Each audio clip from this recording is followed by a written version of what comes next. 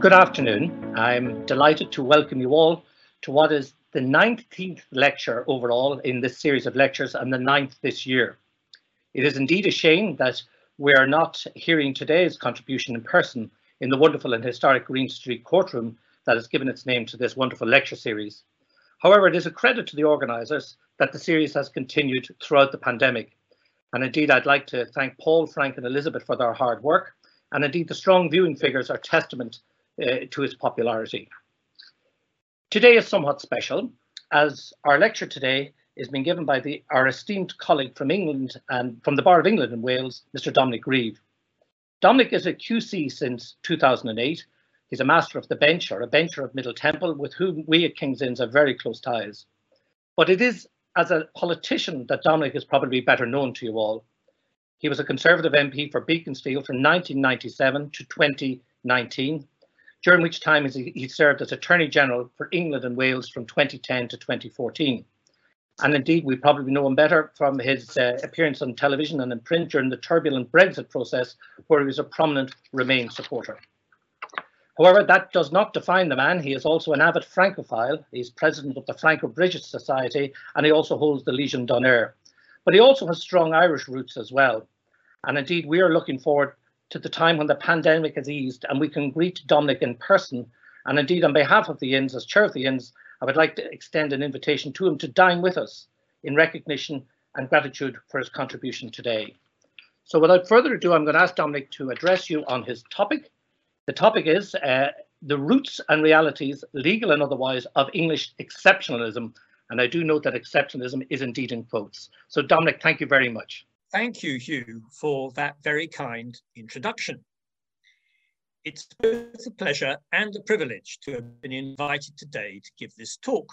After spending time in Dublin, a city I always enjoy visiting, it also offered an opportunity to reflect after the tumult of Brexit on the subject, the nature of sovereignty, identity and the rule of law, which has undoubtedly become prominent in our public and political affairs in the United Kingdom, with consequences for our neighbours. Even though this talk must now be virtual, I can think of no better group to do this with than yourselves, living as you do in a country whose history, entwined as it is with that of my own, has had some similar experience of this, born in part of the complex and difficult relationship which our shared history has at times created. I chose as my title, the long one, The Captains and the Kings of the Sceptred Isle, a brief examination of English exceptionalism and its current effects. The Captains and the Kings comes, of course, originally from Kipling's poem Recessional, which I first encountered as a prep school boy in England. Written in 1897 in the form of a hymn at the time of Queen Victoria's Jubilee and the height of Britain's imperial power, it expresses pride in the British Empire's achievements, but equally a concern that it would go the way of all previous empires. The key message is that boasting of achievement is in vain in the light of the permanence of God and the impermanence of man. But it's also intensely patriotic. I need only give you the first two verses and the last to convey its mood. God of our fathers, known of old, Lord of our far-flung battle line, beneath whose awful hand we hold dominion over palm and pine. Lord God of hosts, be with us yet, lest we forget, lest we forget. The tumult and the shouting dies, the captains and the kings depart. Still stands thine ancient sacrifice and humble and a contrite heart. Lord God of hosts, be with us yet, lest we forget, lest we forget. Last verse. The heathen heart puts her trust in reeking tube and iron shard, all valiant dust that builds on dust, and guarding calls not thee to guard. For frantic boast and foolish word, thy mercy on thy people, Lord. Now, it was only much later on that my enjoyment of the folk music of our isles, to which I like to listen when driving my car, introduced me to the Dubliners' version of Brendan Behan's Captains and the Kings, which you will probably know better. A delightful parody of other expressions of English exceptionalism as he saw them as a Republican Irishman in the mid-20th century. Around early 2016, both versions might have appeared as dated as some of the patriotic Irish ballads on which Bian was brought up in the Dublin of the 1930s. The rejection of EU membership in the referendum was, as I could see from my mailbag as an MP, often expressed in terms of its alleged incompatibility with principles of sovereignty, democracy, our system of law, and above all, our identity differences to other countries. Taking back control was the most common slogan of those writing, and one cannot and shouldn't dismiss this for lacking precision, as it clearly reflected some deeply held convictions. Even now that we are gone from the EU, the legacy lives on, and some UK politicians are happy to embrace it. Thus, it's also being argued that it's time to curb judicial interference in our national affairs, restore a traditional form of governance in which the executive should be less constrained in its actions. International obligations, such as the European Convention on Human Rights and most recently the Northern Ireland Protocol, are criticised as being in some way incompatible with our national tradition of sovereign independence. So now may be a good time to look at this subject that recent political events has brought back into the foreground. Consider where it comes from, what it's doing, and where it might be taking my country. The first thing I would say is that English exceptionalism is much older than the British Empire. We can go back to Shakespeare for striking expressions of it. It's present in the Sceptred Isle speech of John of Gaunt. The speech comes in Richard II, the first of the great historical plays. It's just worth reading out in its entirety. This royal throne of kings, this sceptred isle, this earth of majesty, this seat of Mars, this other Eden, demi-paradise. This fortress built by nature for herself against infection and the hand of war. This happy breed of men, this little world. This precious stone set in the silver sea, which serves it in the office of a wall or as a moat defensive to a house against the envy of less happier lands. This blessed plot, this earth, this realm, this England. But the character, John of Gaunt, then goes on in a rather different vein, lamenting the loss of sovereignty through the actions of Richard II's favourites and foreign alliances. This nurse, this teeming womb of royal kings, feared by their breed and famous by their birth, renowned for their deeds as far from home for Christian service and true chivalry, as is the sepulchre in stubborn jury of the world's ransom, blessed Mary's son. This land of such dear souls, this dear, dear land, dear for her reputation through the world, is now leased out. I die pronouncing it, like to a tenement or pelting farm. England, bound in with the triumphant sea whose rocky shores beats back the envious siege of watery Neptune, is now bound in with shame, with inky blots and rotten parchment bonds. That England that was wont to conquer others hath made a shameful conquest of itself. Oh, would the scandal vanish with my life, how happy then were my ensuing death. The play was written in about 1595, and as you may deduce, is intensely political in content. John of Gaunt, Duke of Lancaster, the father of Henry Bolingbroke, who was soon to usurp the throne from Richard and have him murdered, was the founding father of the House of Lancaster, from whom the Tudors claimed legitimacy, and was articulating the eventual justification for Richard II's overthrow, namely that he had leased out the realm to its ruin. It was written as Elizabeth I was aging and the future looked uncertain and enemies numerous. It certainly tells us something of how cultured Englishmen liked to see their identity at the end of the 16th century. Rather less, perhaps, about the late 14th century. Gaunt himself was definitely part of the international set of his time. He might indeed now be denounced as a citizen of nowhere. Born abroad at Ghent in Flanders, hence his name, he spent 2 years of his life in Spain trying to become King of Castile, and quite a few others in Gascony speaking French.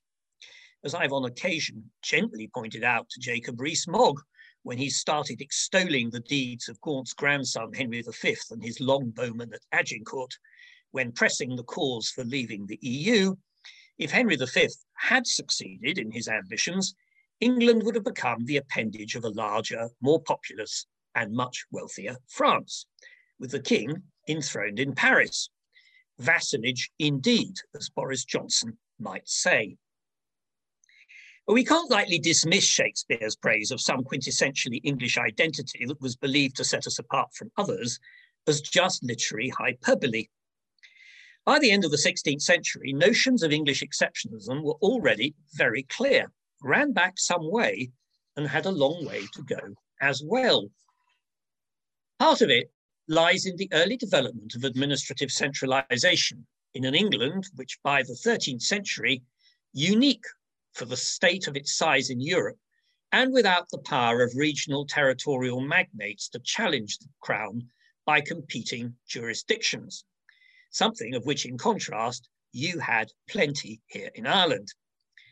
The heart of the United Kingdom's present constitution, we refer today to the principle of parliamentary sovereignty.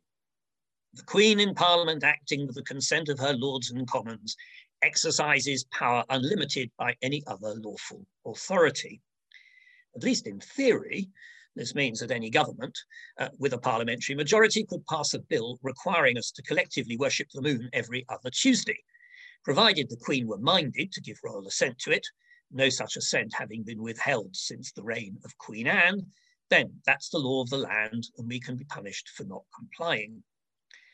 When this doctrine first fully emerged in 1534, Henry VIII's Act of Supremacy showed the ability of the king, with parliamentary authority and consent, to coerce his subjects on matters of deepest conscience and belief, and was used with entirely revolutionary effect to overturn the existing order of Catholic Christianity under papal authority in England, an order that most contemporaries considered at the time permanent and immutable. Both our islands are littered with the ruins and consequences that testify to the ruthlessness of royal policy at the time, and with lasting effect on both our national psyches.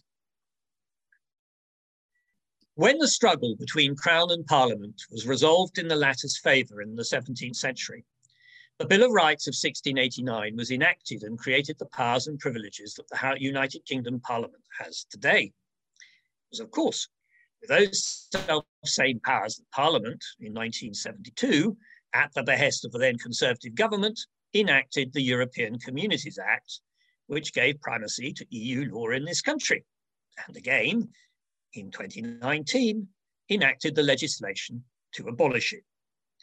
And when in the same year, a majority of the House of Commons, concerned by both the threat of its prorogation to facilitate a no-deal Brexit, seized control of the business of the House to thwart the executive in its aims, my last success in politics, we were using exactly the same powers to do it.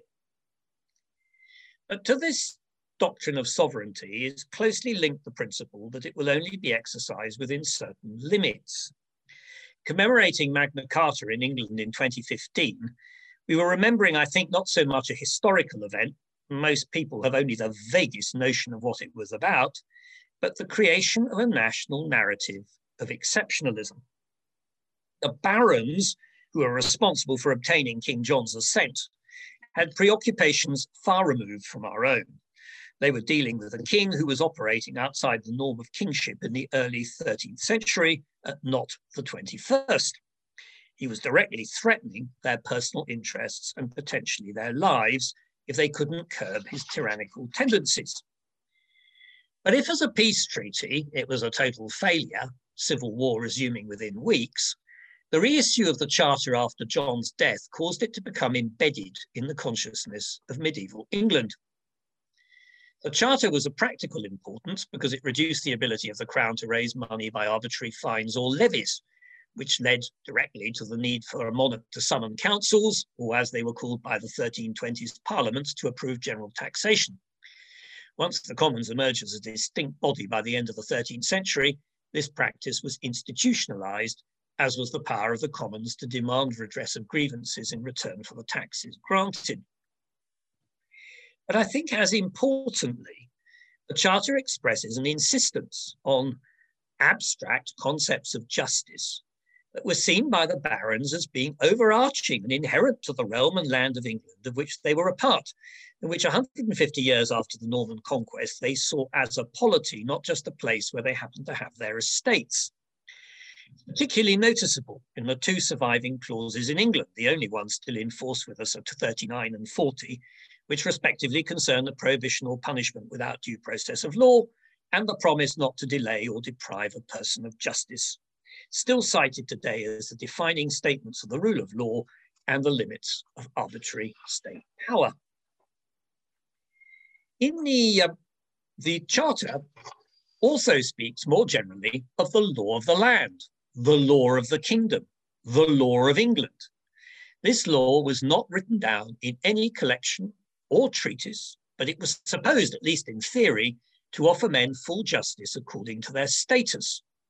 It drew on ideas of good and bad kingship that derived from the Bible and the coronation oath introduced in England as far back as the 9th century.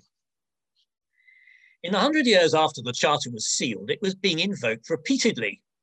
1297, it's issued as a statute.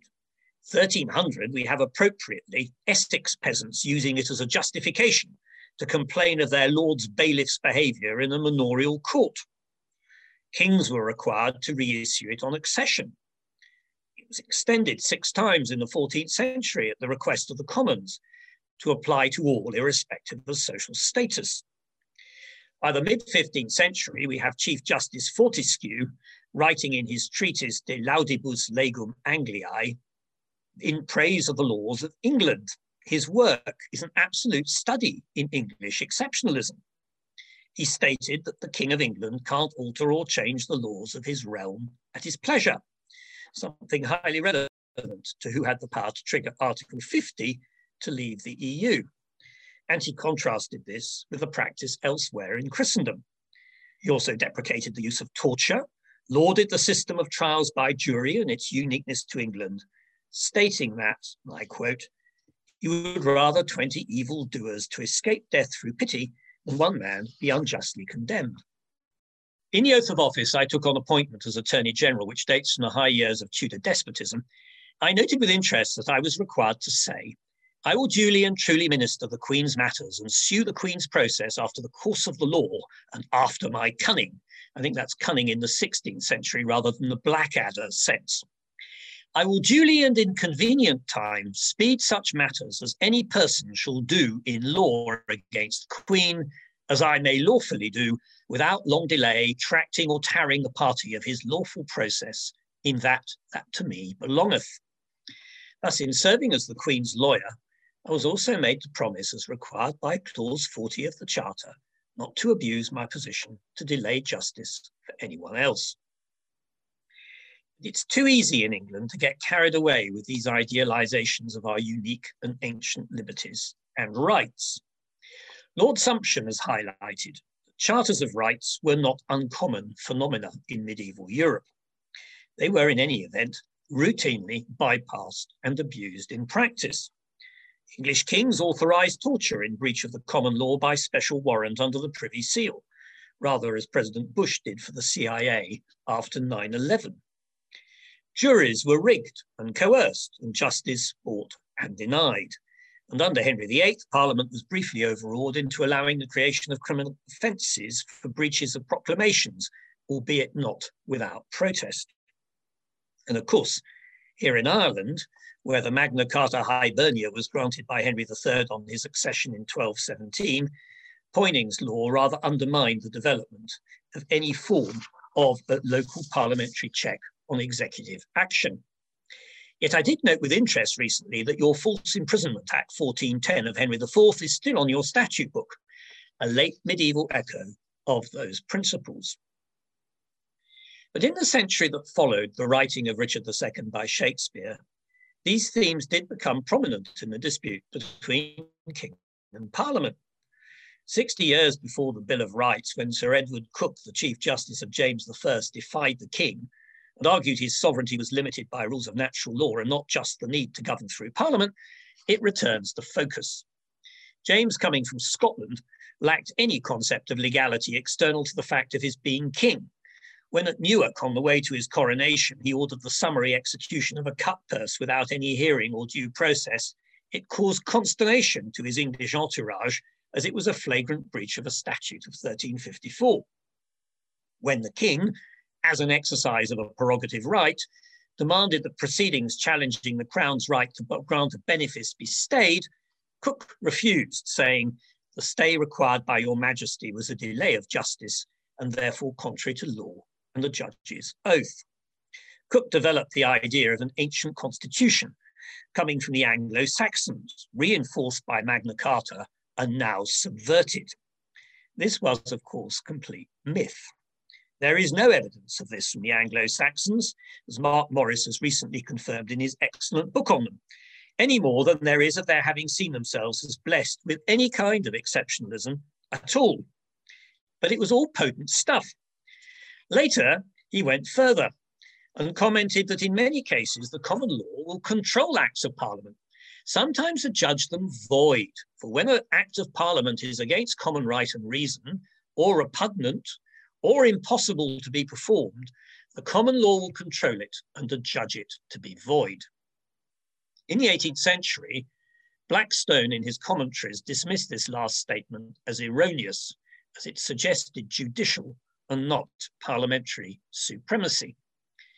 But as I discovered as Attorney General in the case of the correspondence of the Prince of Wales, Evans against the Attorney General, its ghost still haunts the relations of our legislature, executive, and our courts. Thus, the Bill of Rights of 1689 contains within itself a contradiction.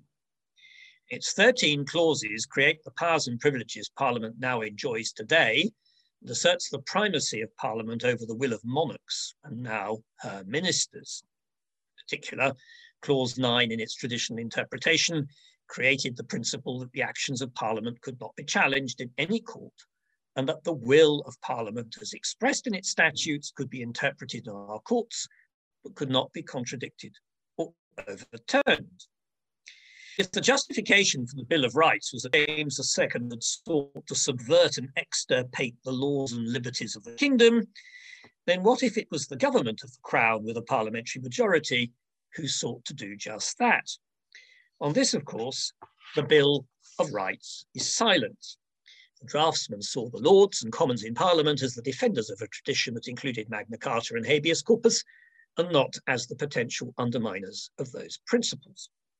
But in the centuries since, this issue has remained a pretty lively topic. Lay at the root of the argument of the American colonies in their Declaration of Independence, complaining of Parliament's oppressive taxes, led afterwards to the US Congress enacting a constitution that gave primacy to its judges to limit what Congress could do. And the idea of overarching political rights has been invoked at the time of the Great Reform Act of 1832 by the Chartists in the 1840s, the suffragettes who compared themselves to the barons of 1215 in demanding votes for women, and resorting to violence when legislation was blocked by a parliamentary majority, and by those who, standing on the steps of the Dublin Mansion House, proclaimed the Doyle Errand in 1919, and those who maintained, and there were quite a few, that the 2016 referendum was a return of sovereignty from Parliament to the people, whose will, expressed in the outcome, turned both the executive and MPs into mere agents of implementation and traitors if they tried to moderate its full intent as interpreted by them. And while our tradition of parliamentary sovereignty has through practice over time been hedged with conventions about the way the state should behave, those conventions can undoubtedly be ignored and are usually where a government's facing threats to public order or national security, or even simply on the grounds of administrative convenience or political advantage where there's a sufficient majority. We saw convention working to stop Labour when it wanted to enact 90-day and 42-day pre-charge detention, as the hostility of the Commons destroyed it.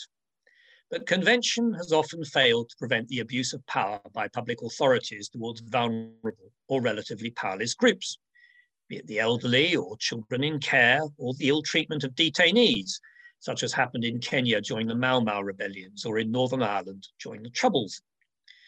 Most tellingly, governments with majorities can also ignore conventions and deeply respected principles when enacting legislation. As was shown in the Bancourt case in the House of Lords in 2009. Clause 40 of Magna Carta may prohibit exile, but it didn't prevent a government making a law to authorize exactly this in the British overseas territory, so as to permanently exile the Diego Garcians from their island homes.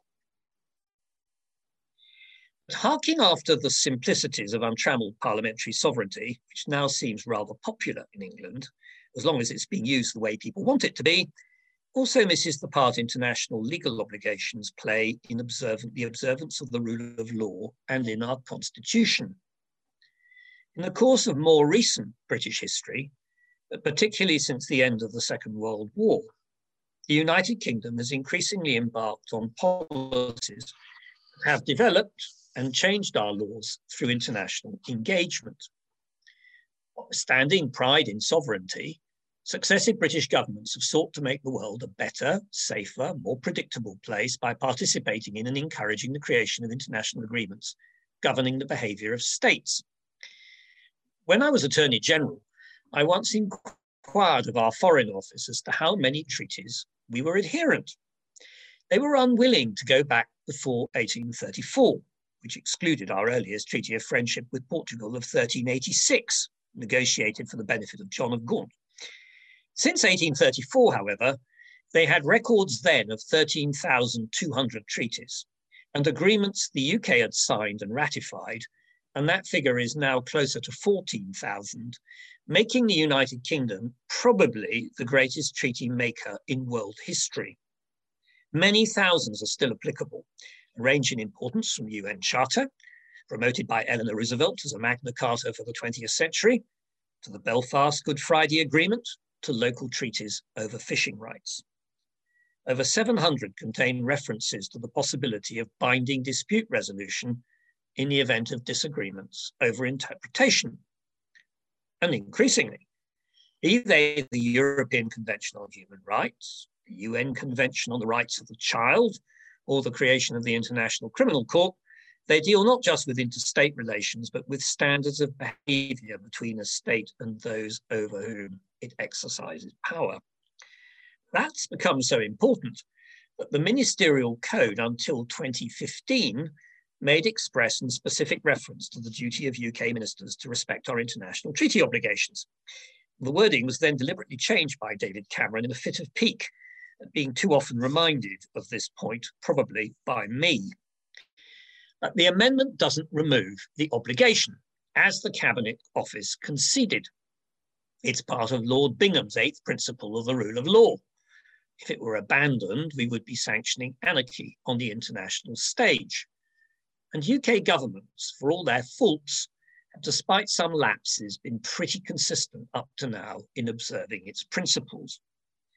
We went to war in 1914 over the violation of Belgian neutrality, which we guaranteed when the then German Chancellor, whose country had also signed it, dismissed it as a scrap of paper.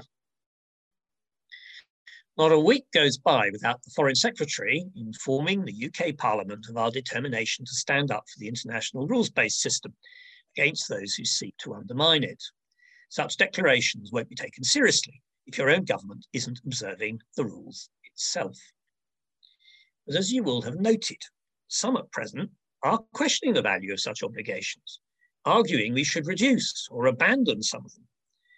The process of leaving the EU has undoubtedly provided an impetus, as one of the key justifications for going was to throw off the principle of the direct effect of EU law.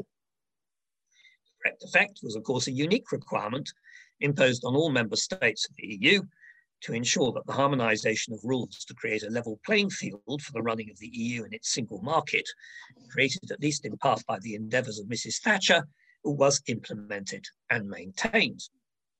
Whether leaving will in practice deliver the total freedom sought is highly questionable.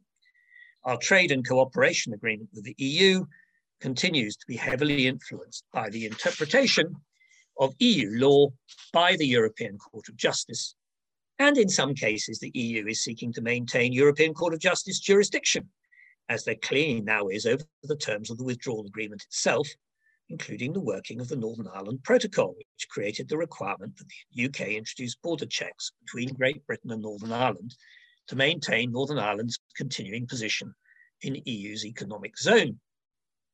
My colleague Geoffrey Cox lost office as Attorney General for pointing out that the Prime Minister could not fail to put in those border checks without without breaching an international treaty to which he'd just signed up. The offensive and offending clauses in the Internal Markets Bill duly followed last autumn. It is, however, I think noteworthy that when the government sought to enact them into law, it faced significant opposition in both Commons and Lords and had to abandon its intention to threaten to breach intentionally its international obligations. But as we're seeing, the issue's not gone away. It undoubtedly threatens the United Kingdom's international standing. All this highlights for me that there would appear to be a significant number in my country who have a discomfort over the impact of international law on sovereignty, where it places any restraint on the United Kingdom's right to legislate at will on domestic matters.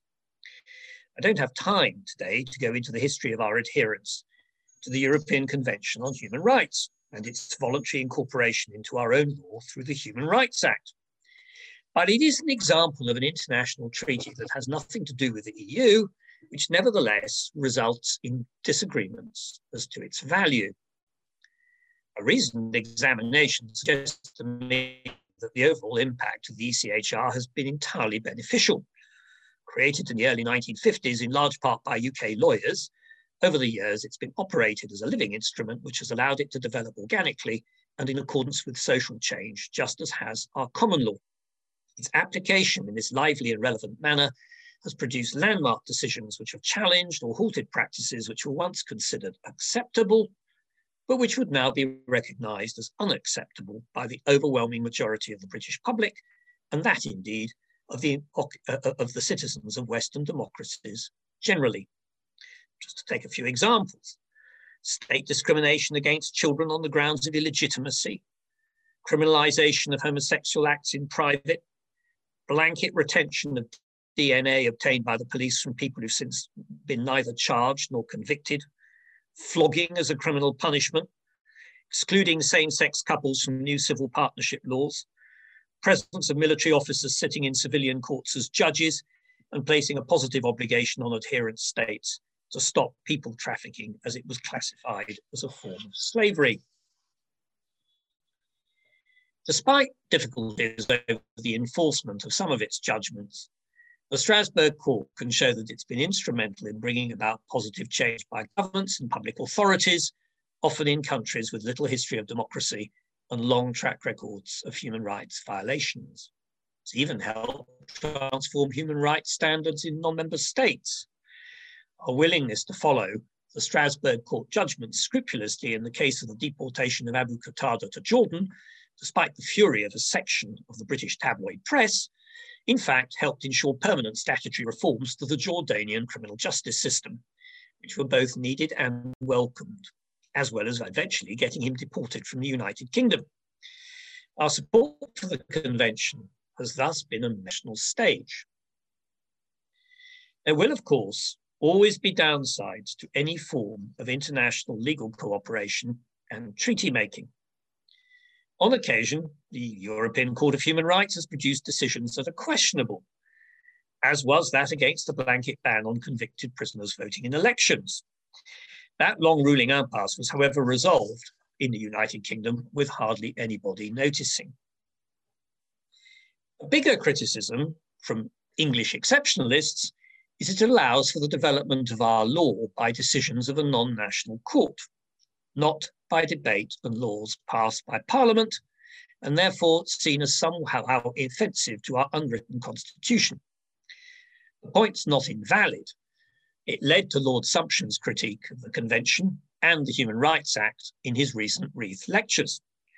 He considered that the rights which the Strasbourg Court has added by interpretation have transformed it, and I quote, from an expression of noble values into something meaner. to become a template against which to assess most aspects of the domestic legal order, including some highly disputable ones, and the result has been to devalue the whole notion of universal human rights. It goes on, many people will feel that some at least of the additional rights invented by Strasbourg ought to exist. I think so myself. But the real question is whether the decision ought to be made by judges. It is, however, noteworthy that Lord Sumption didn't advocate some particular solution to this issue, beyond a call on both Strasbourg and our national domestic judges to exercise greater care in determining how far it's right to differ with democratic institutions. He also acknowledged that there's evidence of greater restraint by judges now than existed a few years ago. It's of course always possible to leave the European Convention on Human Rights if the United Kingdom wished to do so. It's our undoubted sovereign right to do it. But if we were to leave, it would jeopardize our role in the Council of Europe, the key forum that remains to us to exercise influence in our European neighbourhood for our own and others' benefit, and where our leading role has long been recognised. It would also make it impossible for us to negotiate security and data sharing agreements with the EU, which are of great importance to our national security. The basis for any future cooperation will be underpinned by a shared adherence to the Convention, if it's to occur at all. It would send a clear signal internationally that we're downgrading our interest in promoting human rights. On withdrawing, we would then be left with the question of whether there should be any rights that enjoy special protection in our country.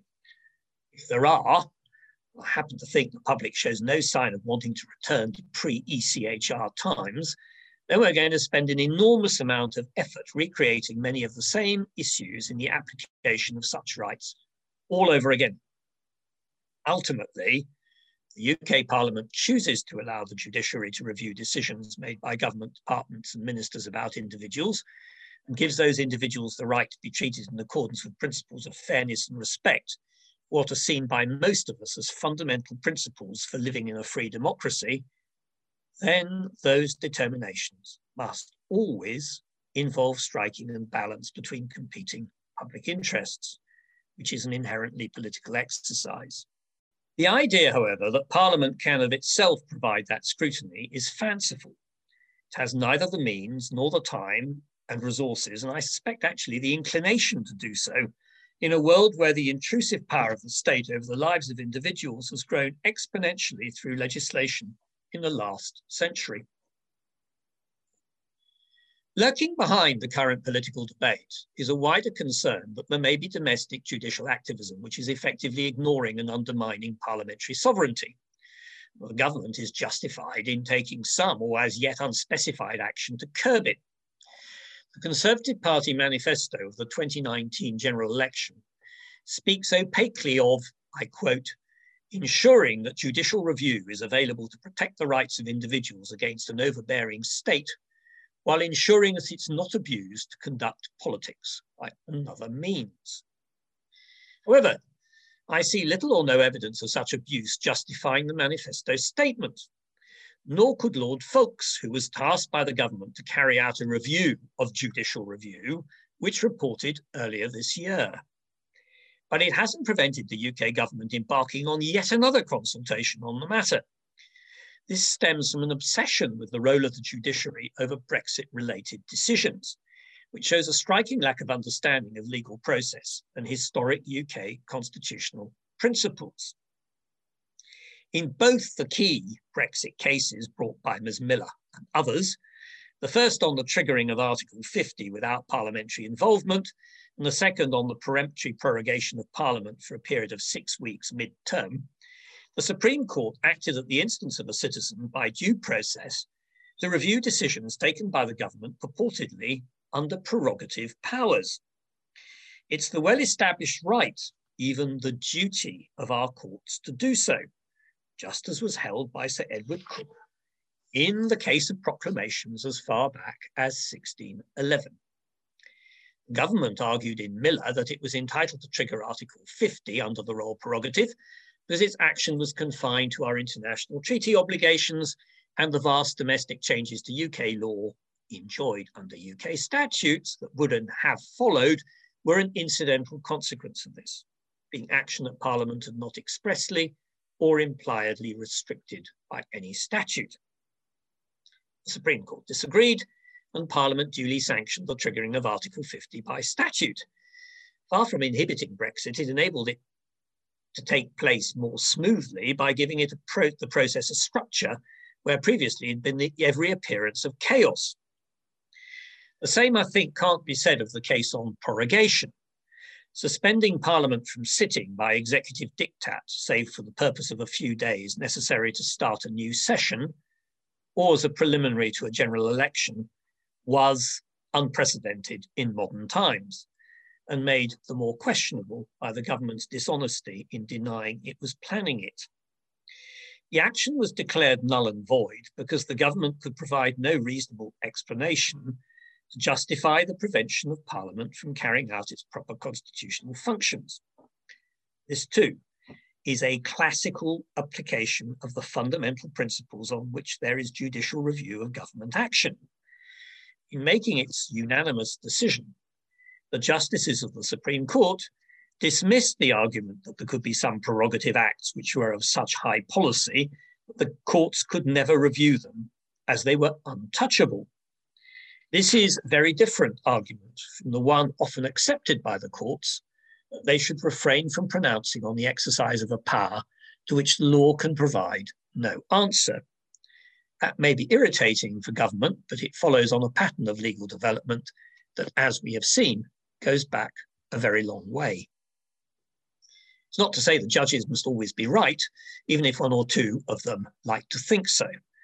But the working of a modern pluralist democracy is not compatible with sidelining courts.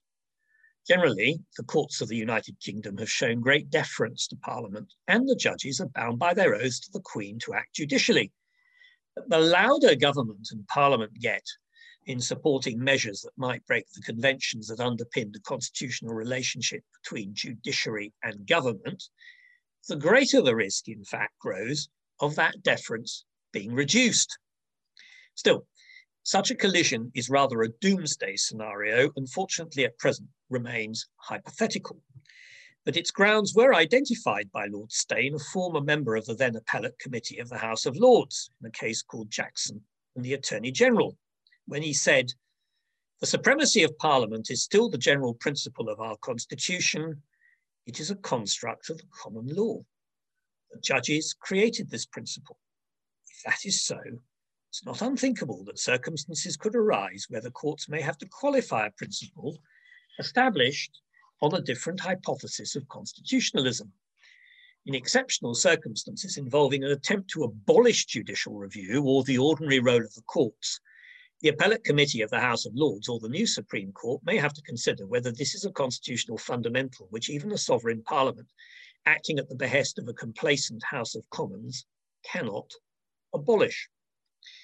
Those elected on the basis of the 2019 Conservative Manifesto should perhaps take note. Finally, in this overview of sovereignty and exceptionalism in the UK English context, and where the tensions lie, we can't ignore the consequences of devolution. The Act of Union with Scotland of 1707 presupposed that apart from the Presbyterian settlement and the maintenance of a separate legal system, all decisions thereafter would be made in common at Westminster, and even those preserved areas were open to change thereafter by Westminster legislation. But the Union has not suppressed identity, and it's in response to issues of identity in Scotland, Wales, and Northern Ireland that devolution of power has been carried out by parliamentary acts. Although Enoch Powell once famously argued that power devolved is power retained, as the Westminster Parliament can legally take back what it's given away, 20 years after the first devolution settlements took place, the view expressed then by Tony Blair that the Scottish Parliament was no more than a large local authority doesn't really seem to square with reality. The Prime Minister has rejected granting another referendum on independence. But if the SNP government, now elected on a manifesto to demand one, and a majority in the Scottish Parliament back it by resolution, then it is actually rather hard to see how it can be resisted without a prolonged constitutional crisis, even if sovereignty on this issue does lie under the Devolution Acts at Westminster. Northern Ireland has, of course, the option secured by international treaty to leave the United Kingdom by majority expressed in the referendum, both there and in your country. Question as to whether Brexit is helping create conditions in which such a referendum has to take place remains very much open, although it is hard to see how it's going to be of any assistance in current circumstances. It's not my intention in this talk, nor is the time to discuss how the current challenges posed by devolution can best be resolved. But the issue can't be ignored in the discussion on sovereignty, identity, and exceptionalism. The concepts of sovereignty now being promoted have distinctive resonances in the different constituent parts of the United Kingdom. As a historical narrative, it's difficult to escape that they have an overwhelmingly English flavour to them. That's not to say that the concept of parliamentary sovereignty, or for that matter, rights conferred by Magna Carta, are irrelevant north of the border. Far from it, the Scottish border. Far from it, and a union enables them to be invoked there as much as here. But Westminster parliamentary sovereignty ignores Scotland's own constitutional concept that sovereignty lies with the people. Cross-fertilisation of civil and common law that has made the union a success may have left the potential for tension as yet unspoken and unresolved when it comes to identity. In Northern Ireland, the issue of identity and how to reconcile differing varieties and still enable its people to live in harmony lies at the heart of the Belfast Good Friday Agreement. Present position and trend in discourse seems to me to ignore this delicate situation completely. Recent opinion polling suggests that a significant number in England may be willing to sacrifice the union with Scotland so as to pursue their own ideas of sovereign identity. That certainly concerns me. I would personally consider such an outcome to be catastrophic for my country's future well-being, as the creation of the union at its best was a key event in forming the political community in which I live, and which has helped deliver the prosperity and peace which most Britons prize. Indeed, it's always seemed to me to lie at the root of what has made the United Kingdom a successful nation, with its identity rooted in a political and not a cultural community, and able to integrate and value all who might wish to throw in their lot with it. Something we've developed particularly well since the trauma of losing Irish participation in that project a century ago, and explains in part our relative success in handling immigration. It's incumbent on those in government who believe in promoting an altered sovereign identity to explain how they intend to carry all parts of the United Kingdom with them in what looks currently like a narrowly based project. Some have expressed surprise that English exceptionalism should have arisen in its current form. I have to say I'm not, because it was noticeable throughout my political career that there was a growing gulf between the rhetoric and reality of the United Kingdom's identity and interests, and with it, of England's place within it. Nation states, as all communities held together, both by self-interest, but also by shared history and imagination, need narratives to sustain them, as you know so well in Ireland. But as you'll also know, the romanticization of those narratives and associated myth creation readily gives rise to both benign and malign fantasies of identity. It's the duty of political classes to be aware of this and to moderate them, provide leadership to harness national identity to attain realistic and positive goals. The success and endurance of the United Kingdom owes much to this working pretty well up to now. Something of a magician's trick in marrying a distinct national political identity based on a strong sense of historical continuity with high levels of international engagement, cooperation, and indeed sovereignty pooling. But I've watched this break down as politicians have abandoned this in favour of jumping on bandwagons of identity politics that provide comforting displacement activity away from the great challenges of globalisation, climate change, mass migration, and an increasingly chaotic and rather frightening multipolar world. But I would not despair. A mixture of good fortune and the wisdom of our forebears has given much of which there is to be proud and to celebrate, and which is positive for a shared future for my country, and also with you within these isles, and indeed with our neighbours in mainland Europe. Our continent, from which the United Kingdom is distancing itself through Brexit, on the grounds of our exceptionalism, has plenty of examples of the tyranny of historical narratives, and in some places they look alive and well. Indeed, ironically, they're sometimes put forward by leavers to justify our decision to leave the EU. And as we don't have a history of being oppressed, I would be surprised if we were to wish to replicate them in the UK or in England. A successful nation state in an interconnected world will be able to emphasise and ensure how its own varied constitutional inheritance and traditions can contribute to a wider good. And I think that that is what we will continue doing once this current episode is over. In the meantime, we need our friends in Ireland and elsewhere to have some forbearance and above all, perhaps, a sense of humour. Thank you very much. Thank you for listening to the final 2021 Green Street Lecture. We hope you enjoyed the series, and we would like to remind you that all lectures are now available to view on our YouTube channel.